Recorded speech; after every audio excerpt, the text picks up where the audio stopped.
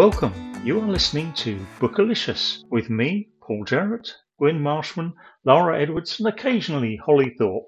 We'll be talking everything to do with books, reading, writing. And our new season, we are introducing features like Book of the Month, spotlights on classic authors, highlighting particular libraries, bookshops, and even some other book podcasts. So if you love books, you're in the right place.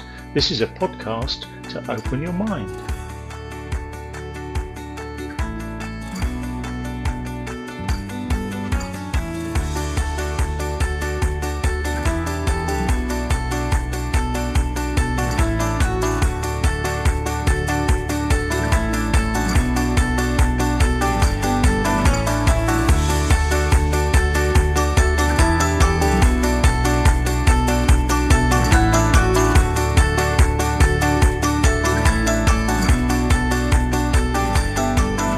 Delighted today to be joined by Jennifer Kavanagh. Hello, Jennifer. Hello, Paul. Good to be here. So you and I spoke, well, it was a while ago, wasn't it, when Let Me Take You by the Hand came out. So that was, we did an interview, and for a while, you were the top performing Bookylicious podcast episode. How nice. Don't get too excited. We don't have millions of listeners, but you know, we did, and I hope we did our little bit to promote Let Me Take You by the Hand. How did it go? Because it was a difficult time to release a book, wasn't it? In the middle of COVID. I mean, frankly, it has been disappointing because I wasn't able to have a launch. I mean, there was some good publicity around the time it came out, but you know, the kind of continuing exposure just wasn't there because we weren't allowed to have these gatherings. The paperback came out last year. You know, it's selling and people really like it.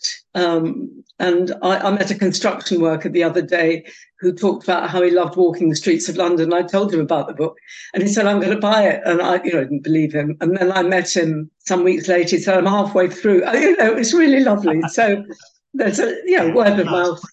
Yeah. And it got launched in America as well. Am I right in thinking? Well, it got shipped to America, and that was delayed. Freight was delayed for weeks, so people who had ordered it, had to wait a long time. No, that was all a bit of a damp squib, but I hope it'll continue to sell. Yeah. Okay. Well, with this show, we put up a bookshelf on bookshop.org. So I'll put a link in there to all the books we talk about today, so everyone can rush off and buy a copy if they've not already done so. And I do notice, having been to London a few times more recently, that a lot of the bookshops do stock it in London. It's definitely there. It's definitely present. So, yes, yeah. I mean, it's at the British Library Bookshop and Waterstones. And okay, well, rush out and buy that. But that's not what we're here to talk about today, is it? Coming out later this month, you've got another novel. This is your third novel, is that right, Jennifer? Yes, it is. Yeah. And this shall be my dancing day. Well, you asked me a question, and it seemed like a very long time ago, about librarians, and you were quite cautious about telling me too much because you had an idea. So maybe tell us a little bit about the book, and then maybe we can talk about that conversation. Okay. The book, yes, I'm always cautious about saying too much about a novel because the way I write, I try to let things reveal themselves gradually, and I never like it if too much is said before people read it. But essentially, it's about two very different women who come together through very unexpectedly through loss and through a need to take some kind of action against injustice, and that they're sort of the nervousness about how far to go. So that's essentially what it's about. It's about contemporary ethical choices and love and loss. Okay, and the character who you were sounding me out about is Emma, who's very much a librarian of the old school, and I think you came to me to sort of see if you could get a flavour for what that kind of librarian would be. I don't know. I can't. I think maybe some of the things we talked about have come out in her, but she works for this. Because I do empathise with her because I worked for the Zoological Society of London for my first job, which is London Zoo, but it's actually got this group of members, which is very like is it the Institute of Classical Studies that Emma works for, or something like that. Yeah. She has this group of mainly older men who are obsessed with classical studies, and as she is, and she's a librarian. I say, yeah, I think you pitched it just right, may I say. Oh, I'm very glad. Yes. I mean, it's really interesting, the research that one ends up doing, often quite unexpected, in order to, in order to get things authentic and right, factually correct, and so on. Yes.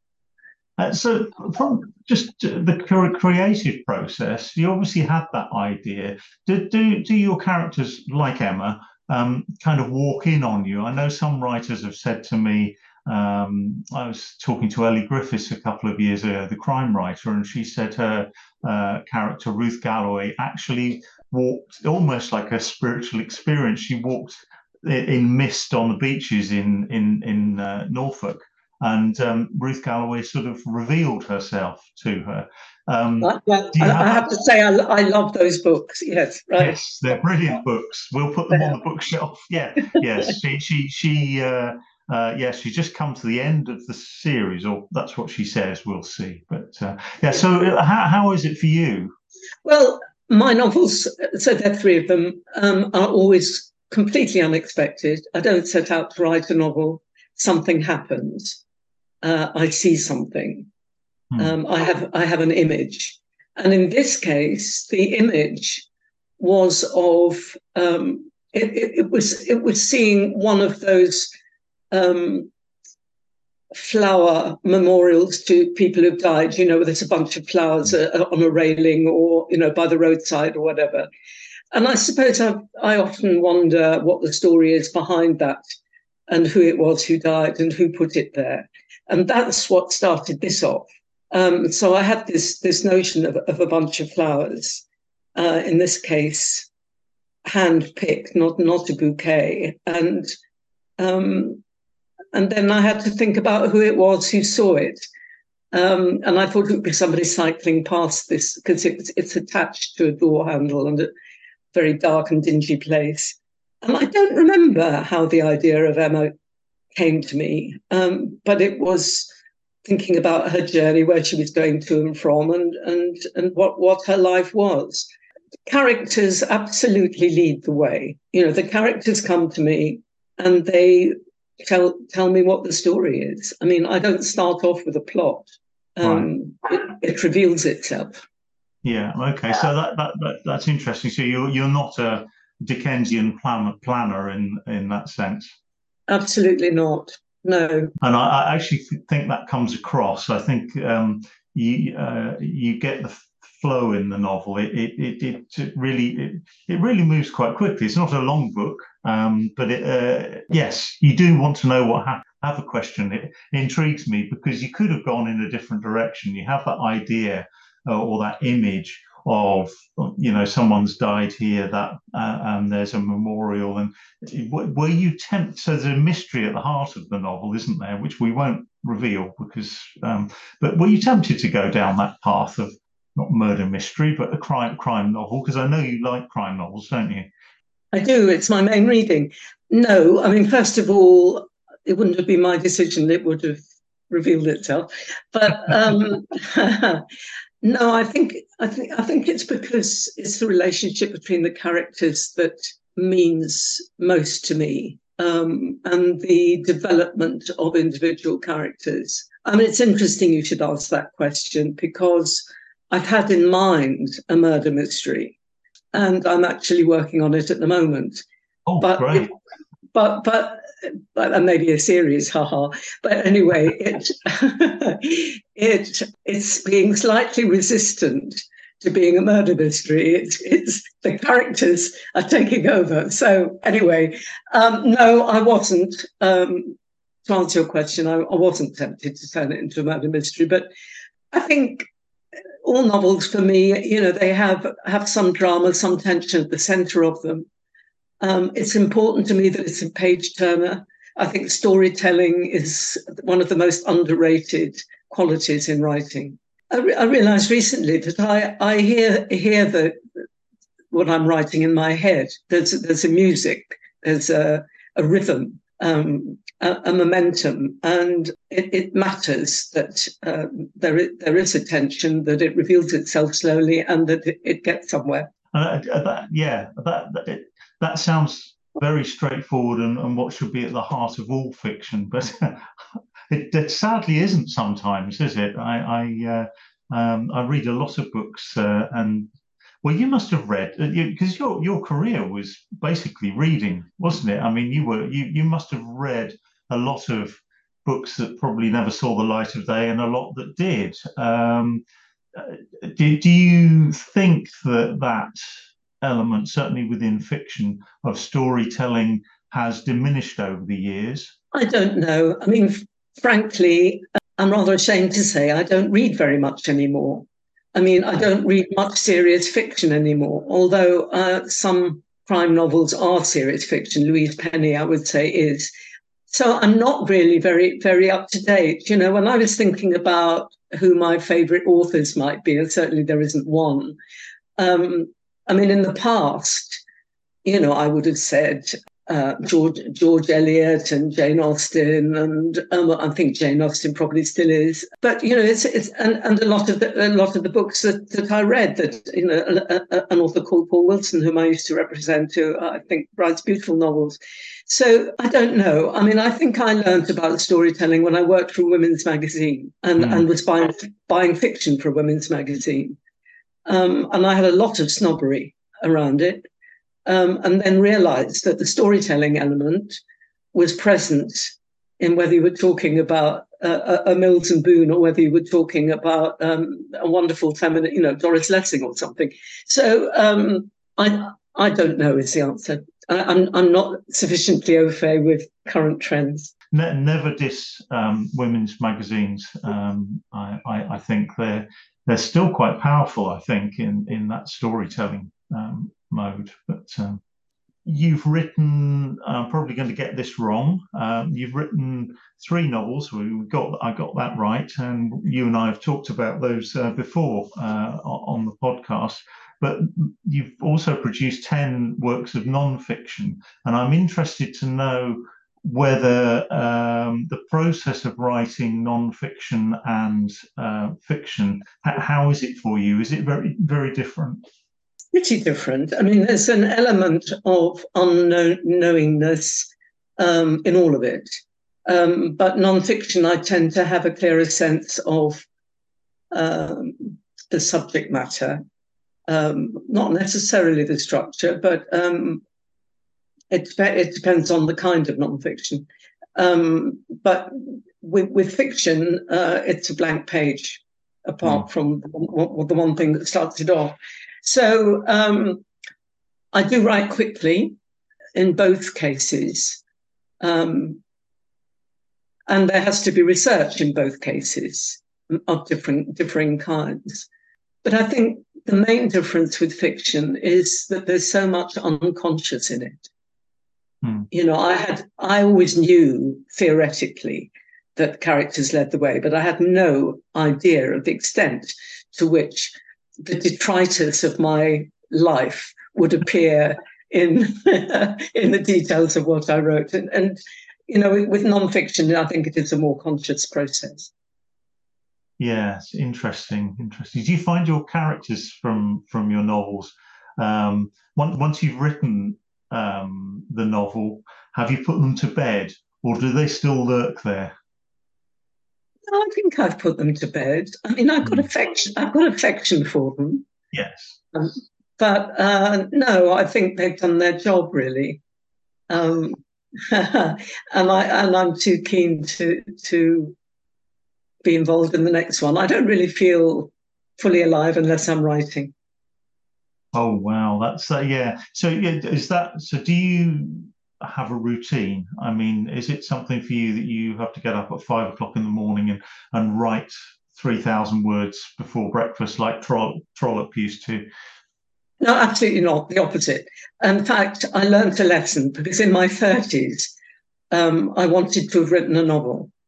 And I thought, right, I'm going to sit down in this particular place at a certain time and I'm going to write 5,000 words or whatever, or 500 words or whatever it was. And I wrote this novel and it was appalling. I mean, I didn't have anything to say. I wanted to have written a novel. So I'm quite a disciplined person and I have to throw discipline out of the window and allow the spirit to move. And Hmm. I write in the middle of the night. I write walking down, when I'm walking in the park.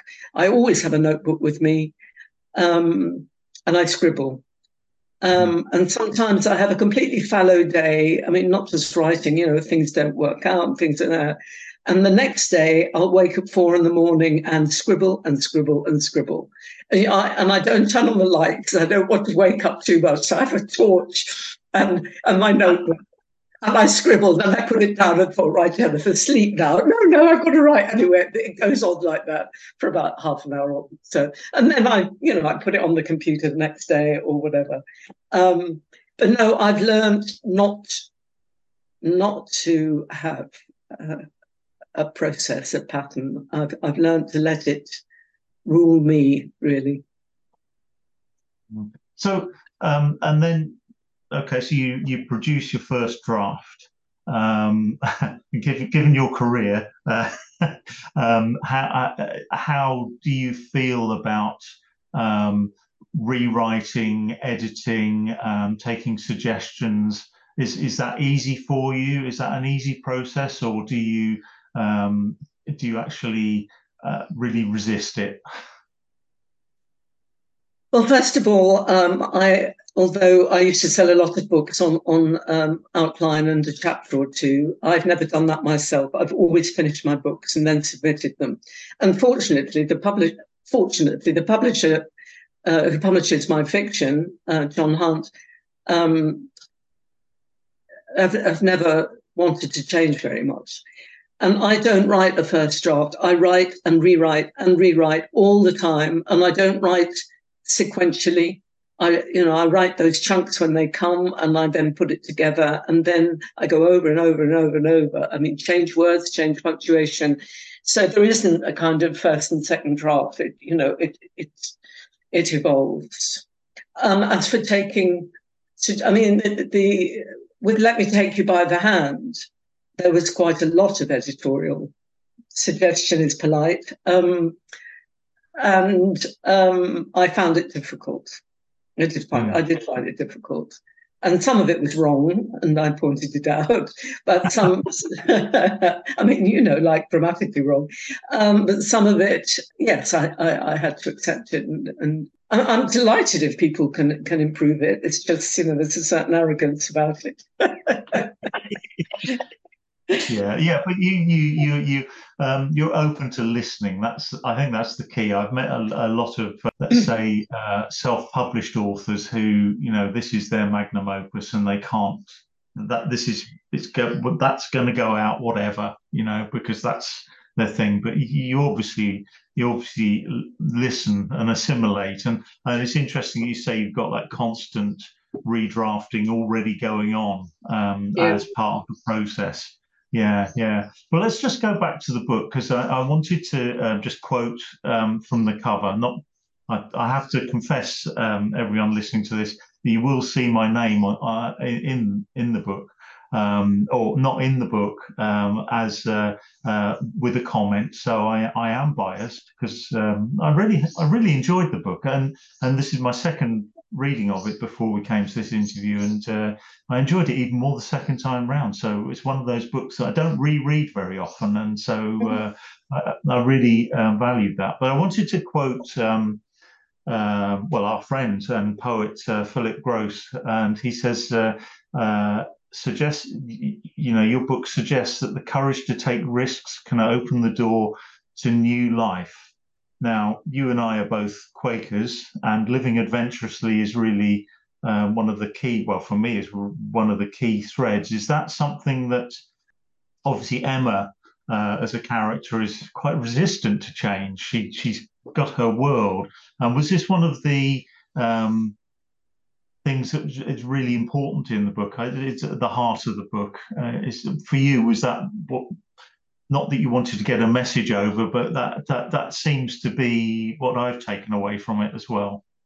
Well, I think change is difficult. I think we all struggle with it. It can be very, very challenging. But I do know from my own life that when my life changed significantly, it was a lot richer as a result. But it wasn't necessarily something that I would have welcomed at the time. And I think Emma is in that sort of situation. And when I was thinking about this novel and indeed the other novels, I realized that they all had something in common. And it's about that need for a sense of purpose, and moving from maybe quite an isolated place, but certainly quite a stuck place, into something richer and more involved with other people. And I decided, I'm on Facebook, and I decided to have a Facebook page for the fiction. And I called it "And the Way Opens," because I think that is what all of them have in common, is this sense of a way opening to a more significant life. Yeah, that's yes, that definitely comes across in all three of the books. So yeah, I get that, and well, it's fair to say that actually Quakers have a brief appearance in the in this novel, don't they? I mean, um, yes, as Emma's sister Denise, it's Denise, isn't it? Denise and her family are very much the left of centre protesters. I'm sure you and I have known quite a lot of people like that over the years. I love that, the sort of slightly dysfunctional family that's not slightly dysfunctional. And I love the fact that you gave this doesn't give anything away, but you gave the daughter goes off to become a policewoman, which is the opposite to where they come from. But I can't say any more because we'll give too much away of the end, won't we? But yeah, I really love that, Jennifer. Um, so I could talk to you about the process of writing and this novel all day. I think we should. I just urge everyone to go out and buy it.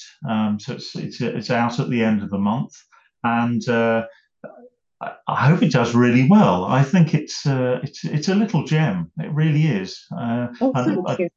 it's a bit like choosing your favourite child. But actually, I think out of the three novels so far, I think I've enjoyed this one the most. So you're on Oh, an upward trajectory. I'm very glad to hear it. Yes. And if you were to produce crime fiction, Jennifer, well, you know, I like you read the stuff I read for pleasure. A lot of the time is crime fiction. So okay, so I'm going to ask you this question. You've already mentioned Louise Penny, but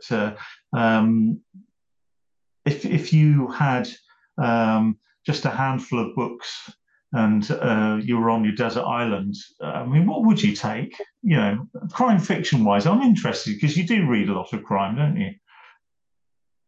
Well, I think I'd probably take a Ruth Galloway. I'd certainly take Louise All Penny. right. I love the crime fiction of the 30s. I mean, Marjorie Allingham. I reread and reread, um, and mine's going P.D. James. I mean, it's the usual suspects, really. Yes. Um, I know that I mentioned that I got this inkling about possible crime fiction, but I have actually finished another book since this novel, which is out on submission at the moment, Right. which is a memoir of my Russian Jewish family. Wow. So it's been a very significant, quite a heavy book to write, as you can imagine. Yes. Um, Yes. my grandmother died in the Holocaust, and I never met her. So I had two quite heavy books, Let Me Take You by the Hand, and then I wrote that. And so the idea of crime fiction was that it should be light relief. But I have to say, it hasn't felt very light relief so far. Oh maybe, dear. maybe it's light relief to read it, but not to write it. I don't know. Yeah, interesting. Well, I was with a bunch of crime writers just a couple of weekends ago, and I think they they probably all agree with you. Even people who've written crime fiction as their main livelihood for many years all seem to get to a point where they really struggle with the book. There seems to be a turning point in the plot. Yeah, you were able to tell us the title of the memoir coming Yeah, out. it's well, I hope it's coming out. It's with a publisher at the Okay. moment. Fingers crossed. It's called Thread of Life, Wow. which Okay. which is a quote from Thich Nhat Hanh. If you look into the palm of your hand, your ancestors are all there. Mm, There's Thread of mm, Life. Yeah. mm. So, mm, Well, that's certainly something to look forward to, and thank uh, you know, the crime fiction in gestation. Well, we'll see. We'll see. I just look forward to it. But what one thing's for certain, you're not going to be able to stop writing, are you? I hope I'm not. That's great. Well, as I said, and this shall be my dancing day, which we've been talking about here, will be out very shortly around the time this podcast comes out. So do share this conversation with people that you think may enjoy the book, or even people you think ought to read the book. That sounds a bit didactic, doesn't it? But I think good books should be shared. So. And thank you so much for giving me some time today, Jennifer, to talk about it. And I hope it does really, really well for you. Thank you, Paul. It's been lovely talking to you, as Thank always. you.